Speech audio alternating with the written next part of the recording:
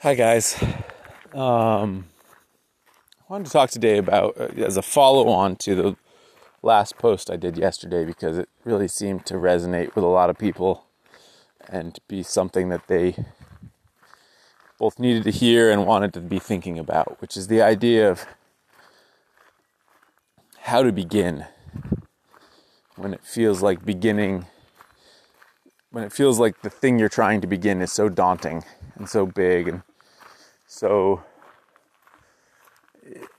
on so many scales this can be true. I was talking specifically about the mentality of how I got through a day of making a whole bunch of blanks. I think it was 55 blanks. And how when I started, it was really important that I just put my head down and not think about it. And just do the work. Because if I thought, okay, that's 54 more to go, it would be totally discouraging. And I would be tempted to not even begin, and then you fritter away an hour, and then you think, is it even worth doing today? And we do this to ourselves all the time. And in some respects, the bigger the goal, the easier it is to put off. And so a goal like build a website, a goal like start writing a book that you have in your head, that's very easy to push off from day to day because it's so daunting. And sometimes we just have not goals, but work ahead of us in terms of a job that we don't like to do, but we have to do for now. Or in these times, maybe you lost your job and you now have the work of finding a new job or figuring out what your work is going to be going forward. And that's both daunting and scary.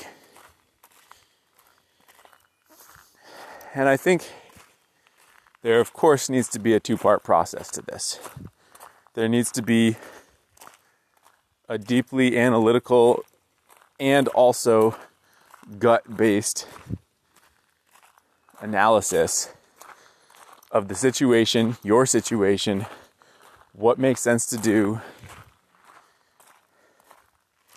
and you need to come to a decision about it. Actually looking at the facts, thinking about it, right?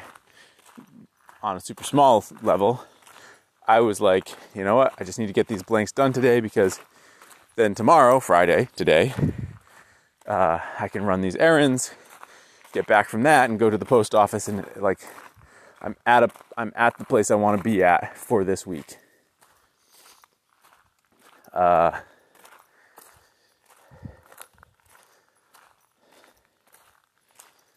When it's a bigger decision, right? When you're deciding, should I write this book? What would that look like? Do I actually have something to say? I do have something to say.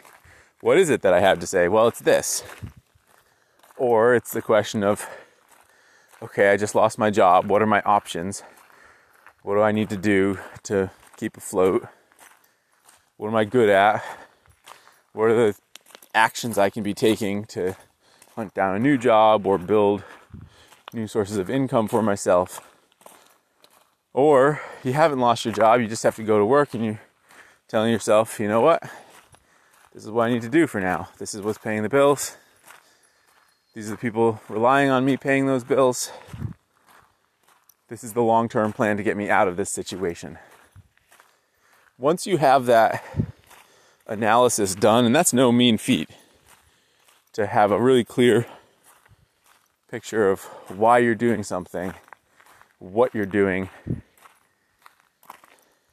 and what exactly that looks like. Once you have that clear picture, I feel like it's really helpful if the work feels daunting. If it doesn't feel daunting, then don't worry about this. But if the work feels daunting, if it feels daunting to begin, then the most helpful thing to do is to stop thinking about it. And that's the rub. How do you stop thinking about something, particularly if it's been something you've been thinking so deeply about? I think there's a number of ways. Partly, I stop thinking about something, but I start thinking about something else, right? This is where podcasts or music are so helpful. And we all have this little device in our pocket that can, even if we don't have cell service or internet, can at least download stuff so that you can get your head into a different place. I used to use this, still do actually, all the time in the Christmas tree farm. The amount of work that goes into the Christmas trees each year is totally daunting. And so I found it really helpful. And a lot of times it's really like buggy, sweaty, unpleasant work at certain times of the year. And it's really helpful to just say, you know what, this is what I'm doing. These are the reasons why. This is when it needs to happen. Plug in the podcast and go. And I stop thinking about it. And so that's one way to stop thinking about it. If you don't have a way to actively distract yourself, you can still get into that space of just getting deep inside your head where you kind of disappear. Willa, Maisie, come on. Hey, dogs. Let's go. Willa, come. Where you get deep inside your head and just kind of disconnect from what it is that you have to do. Now, obviously, sometimes you have a work where you have to deeply connect, right? If you're an airplane pilot, you can't do that. But like I used to spend my summers when I was a teenager working on trail crews. And sometimes it was amazing, but other times it was just hard work. And I learned, and you're not allowed to, oh, Maisie, she's doing this reverse sneezing thing. You're not allowed to plug in and zone out from your fellow crew members. So I learned to go deep into my head a lot of the times and just get into my headspace where I can be thinking about something else, doing the work, but thinking about something else. So that's option 2. And option 3 is perhaps the best of all, but you can't always achieve it. And that's to get into the flow state of the thing that you have to do. And sometimes this is what you have to do. Like if you're doing something like building a website, this is what you need to achieve, because you can't reasonably, it's not a task where you can reasonably zone out and do it, right? And sometimes you can't, I wouldn't imagine that somebody just learning how to carve spoons could realistically zone out and carve spoons, because they need to be in that flow state in order to do it. And largely, you want to be in that flow state in as much of your life as possible. I don't think it's possible for most of us to be in that flow state all day, but one of the valuable things about something like spoon carving is that it helps put you in that flow state. So the flow state is where you're actually paying hyper attention to the thing that you're doing, and you're present in the now. And I would say that realistically, when I'm listening to podcasts and doing something, I am in a flow state, in the sense that the work that I do while I listen to podcasts, it's not punch all these forms, it's not licking envelopes. It is paying deep attention to my life at that moment. How could I not? Otherwise, I wouldn't be able to use an axe safely. I wouldn't be able to carve safely. So it's kind of both. But you can get into that flow state without needing the distraction of this other thing, and that of course is the best, because you look up and you've spent hours doing this thing and it feels like minutes. There's a fourth thing actually that just occurred to me, which is not always available to all of us, especially now in the time of the pandemic. But that's interacting with other people. And I think this is partly what people miss right now, is the energy you get from working with other people. Because even if you're not doing great, there's always that colleague of yours who is invariably chipper and changes your mood. I mean, there's also colleagues who are in pissy moods and change our mood that way also, but we as social animals, we are affected by other people. Yo, dogs! Come on! Come on, let's go!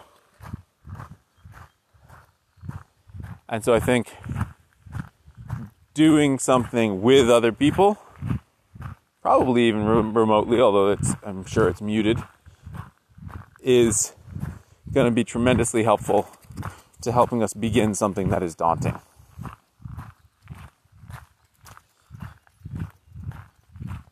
You'll notice what is missing from all of these examples, though, all of these different ways of beginning something that's daunting, which is that none of them fixate on the thing itself. Even the flow state, you're not fixated on the big picture anymore. You get into the flow state by focusing on the present moment.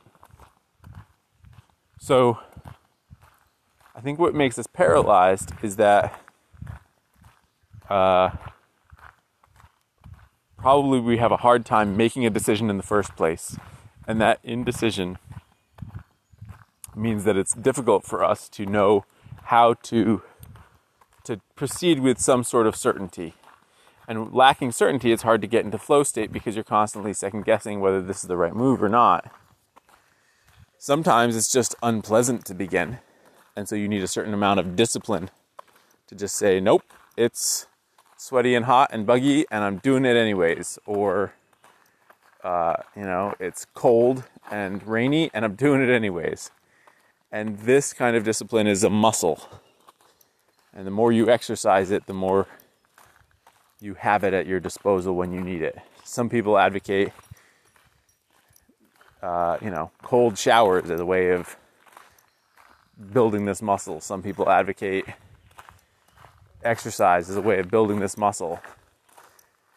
I feel like, for me, in my life, this muscle gets built just fine without me coming up with arbitrary ways to do it. So I've tried different ways to build that muscle, and I always come around to thinking, why am I doing this?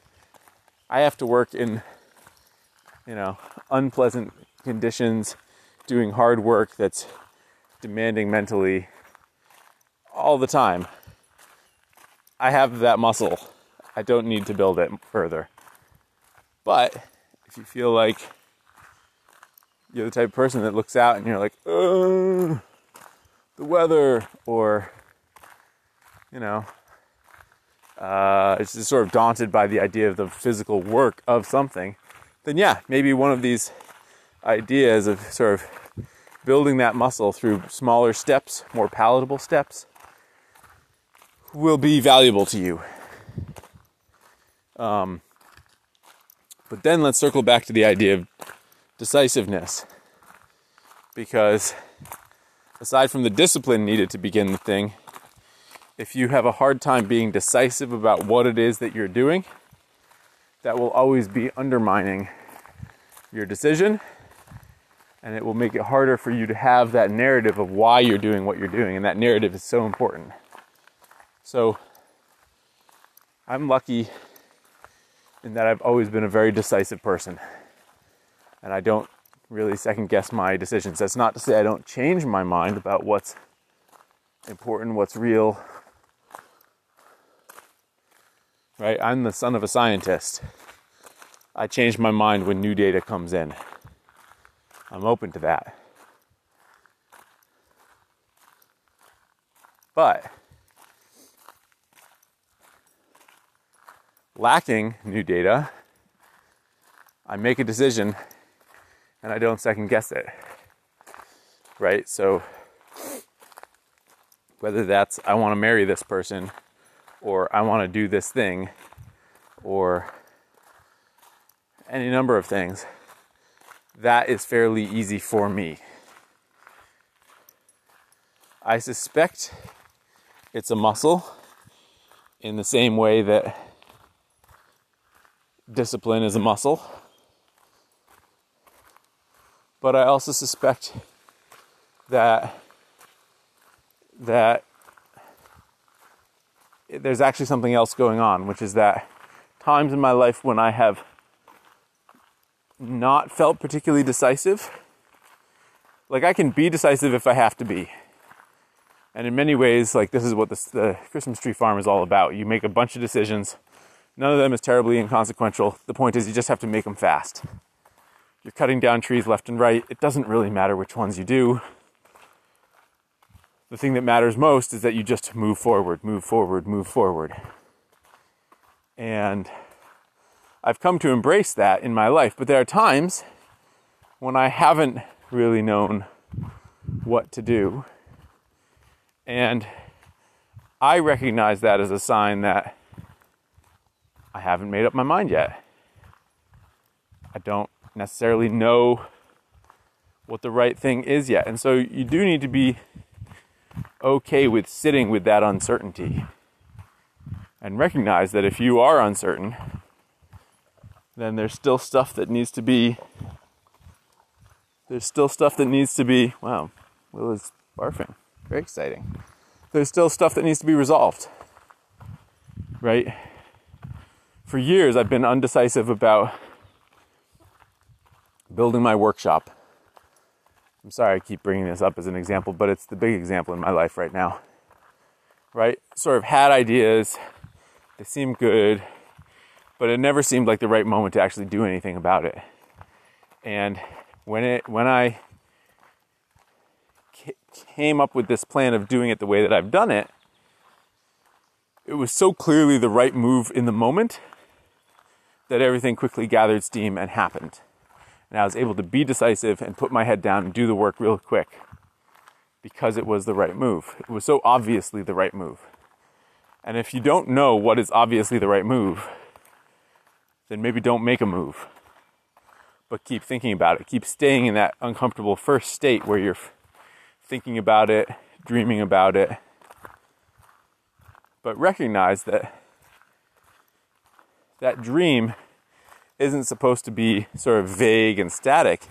Instead, what helps you reach a decision is by doing the mental exercise of thrashing around with it and saying, okay, well, I want to have a workshop someday. Okay, well, what if I build it like this? Well, that's going to be crazy expensive. I can't afford to do that. Well, what if I do it like this? Well, I don't have the skill set to do that. Well, what if I do it like this? Well, that's getting closer. And you keep thrashing it and thrashing it and thrashing it and worrying it around and trying out new mental ideas about it.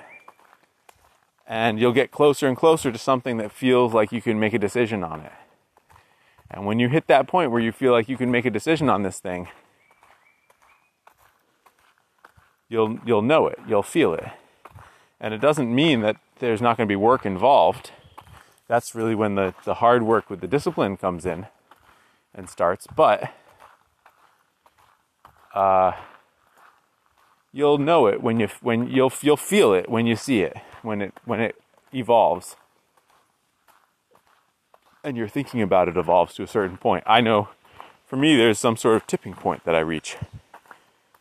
My wife and I recently decided that we wanted to remove the hedge of willows that's along the edge of the road between our raised septic field and the road, which has grown up into a really nice privacy screen, but is also just kind of out of control and sticks out into the road. I have to keep hacking it back so that it's safe to pull out of our driveway. And so what spurred on our conversation about it was that I had this daydream of planting lupins along the edge of the road. She was like, that's going to make it even brushier in there. It's going to be harder to see. Maybe we should put up a fence. And at first I was like, no. A fence, it's too expensive it's another thing to maintain. I don't know. And she was like, well, what about using the willow to make a woven willow fence? It's like, that's a lot of work. And I don't think the willow is really the right we don't have a lot of the right stuff for that, and it rots, and then how are you going to maintain that? But I started poking around on Pinterest and on Google and came across this idea of a brush fence where you put in 2 posts next to each other, and then you fill the space between the 2 with long pieces of brush. And you can build up a fence that as it rots, you just keep packing stuff down from the top. Now that I got excited about because I could see how we could actually take the very same willow that we were going to have to remove and turn it into the fence. And it's probably the cheapest fence we could build because all we need is the posts, and they don't need to be fancy posts. They can just be rough cedar posts. So you can see how the thinking went from no, to thinking, well, this could actually work. So today, one of the things I'm going to sort out is getting those posts. I think we're going to build it this weekend. And that's the level of decisiveness I'm talking about. It's not that I'm decisive right at the beginning necessarily. It's that I keep worrying at a problem and thinking about it from different angles until something that feels like the right solution comes along.